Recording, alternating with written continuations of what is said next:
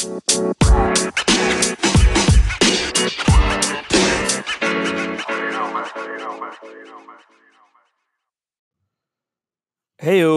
welcome to Design Huddle. This is a podcast for anyone that wants to get inspired and learn how to build cool stuff with cooler people.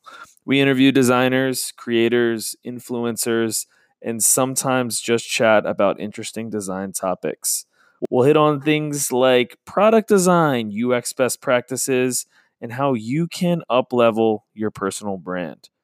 This podcast is hosted by myself, ya boy, Ryan Warrender, a UX designer and taco enthusiast based in New York City, and Brendan Gross, a digital strategist for Fortune 500 companies.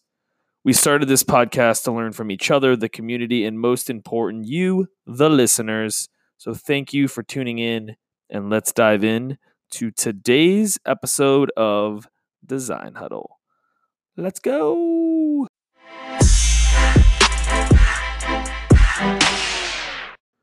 Hey guys, today we're going to be talking about accessibility. For me, accessibility really is fairly straightforward. How do we make the web more inclusive for everyone? Or in other words, how can we help everyone browse, navigate, and interact with the web using any device that they might have? We're going to talk about the ways to do it and some resources to help you get started. Let's dive in. This episode is brought to you by Visit Williamsburg. In Williamsburg, Virginia, there's never too much of a good thing. Whether you're a foodie, a golfer, a history buff, a shopaholic, an outdoor enthusiast, or a thrill seeker, you'll find what you came for here and more. So ask yourself, what is it you want? Discover Williamsburg and plan your trip at visitwilliamsburg.com. So I think for me, like, accessibility really comes down to when we say a site is accessible, we mean that the content is available to everyone and that it can be operated by absolutely anyone. A lot of my background, as you probably heard from other talks or topics that we've hit on, is I'm come from a web background. So a lot of my background and what I'm going to be talking about is going to be from the context of the web. For accessibility, I think the number one thing is that, the textbook definition is a design of products, devices, services, or environments for people with, disabilities.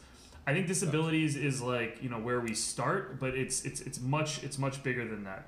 And the concept of accessible design and practice of accessible development ensures both direct access and indirect access, meaning compatibility with a person's assistive technology.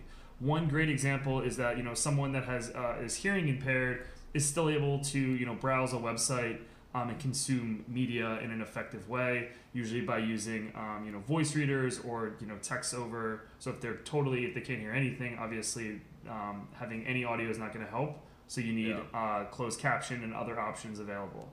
Those are just some very basic options that I think most people are aware of.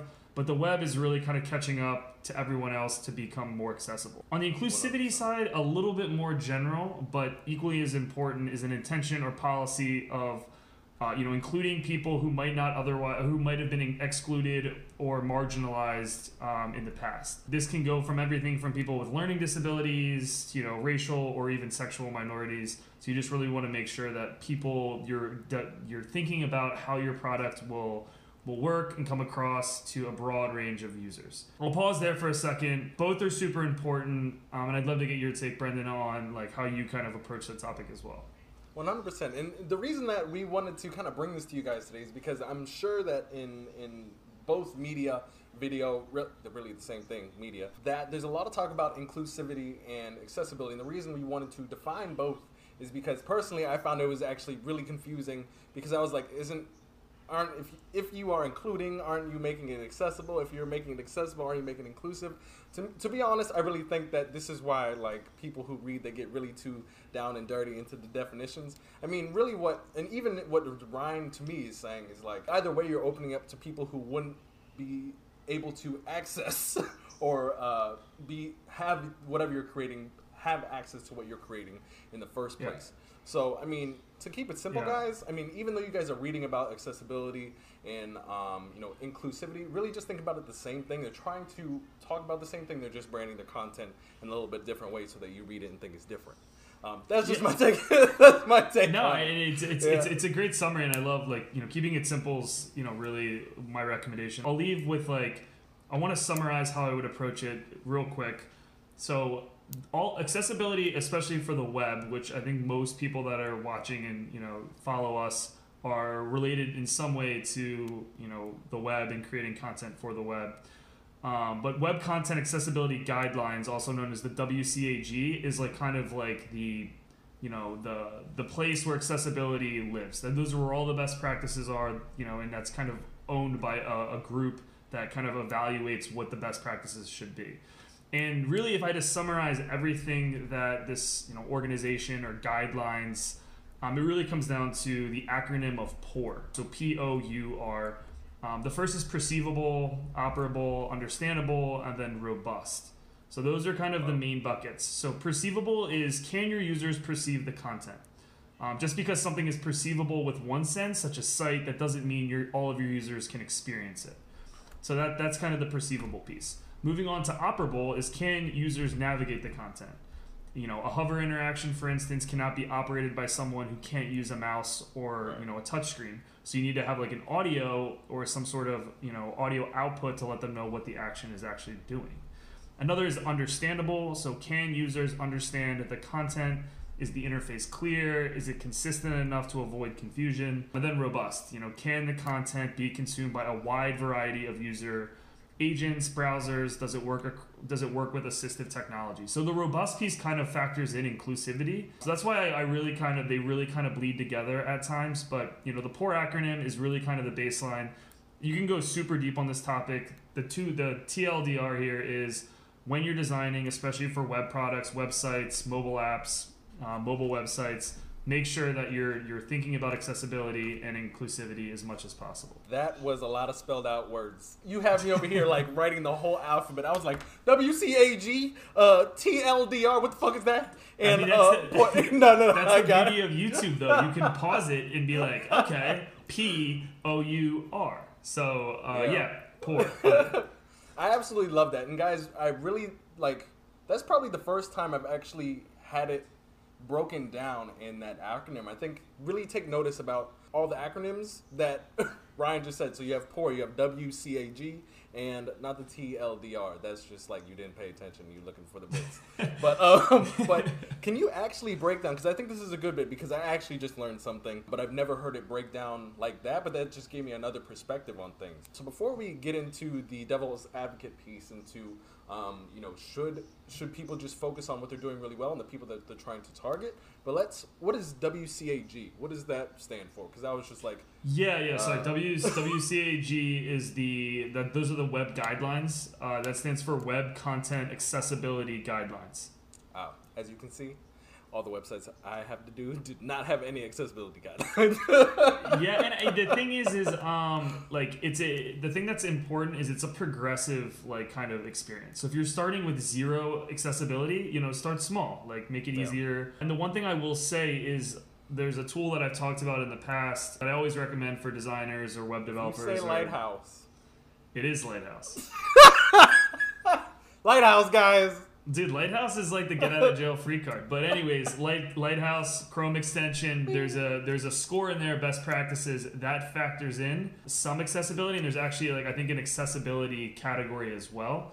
So look at those, see how the site's doing, and that'll also give you some best practices of how you can improve it. Before we end and summarize everything, guys, we have about 5 minutes before my camera decides to die. So let's hop in real quick, Ryan. What is the devil advocate piece for those who, again, like you're saying, starting small? Why would somebody want to start small or stay with their niche versus being accessible? Because the devil advocate, or the reverse of this argument is, okay, you want to be accessible, you want more people to have access to what exactly you're building, and more people, quote unquote, equals more money. The more people are seeing it, the more opportunities you have somebody to cash into what exactly you're building, versus those who are building something very specific, who know very specific like a certain something, and they really shouldn't break out of I think shouldn't is a dangerous word, but they feel that they need to go in that direction and not have to open it up and be accessible. What are your thoughts on that? The quick summary is there's 4 billion internet users. There's tons of people coming online for the first time. So of course we can think about disabilities, like that's probably a small portion of your users, but they're still equally as important because every user should have a great experience. But the other thing to factor in is a first-time internet user, right? Like they might not understand what a hamburger menu is, so you might want to make it more explicit. So the bottom line is that like this entire topic, if I just summarize it, is like develop empathy and be open-minded as much as possible. And the other piece is like, run it by users that are different. Like whenever you do user research, you never want to pick a pool of people that are all kind of the exact same. The more diverse group of the users, usually the better reflection of how the product is actually going to function in the wild. We got to a lot of good points here, guys, and I really rewind this if you were just watching this and like, two smart motherfuckers. All right, next.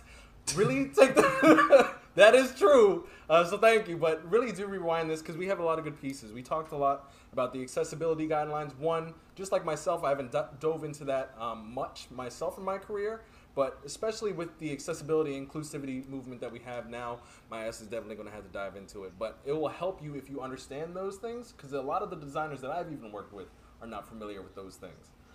So WCAG is the acronym. Check it out online.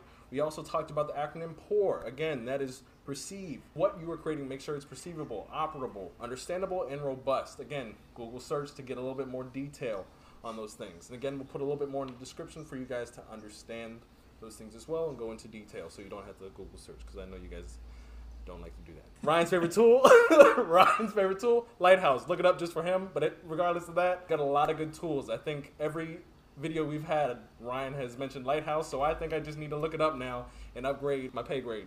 Yeah, maybe we'll do a future. I might do a whole video podcast on Lighthouse. or video on the topic, because it's incredibly valuable and it's probably one of the most underrated tools out there. Our whole new vlog podcast thing is just gonna be called Lighthouse. That's it. Overruled. And last thing, always make sure that you are empathizing with your users and who you're creating experiences for, and being open-minded. So keep those 4 to 5 points in mind. Google, and also read the description. Don't forget to subscribe and leave a comment. So with that, guys, thank you for showing up, listening, and enjoying our talk and letting us run our mouth. Yeah, we'll catch you on the next one. See you guys. All right, peace. See you guys.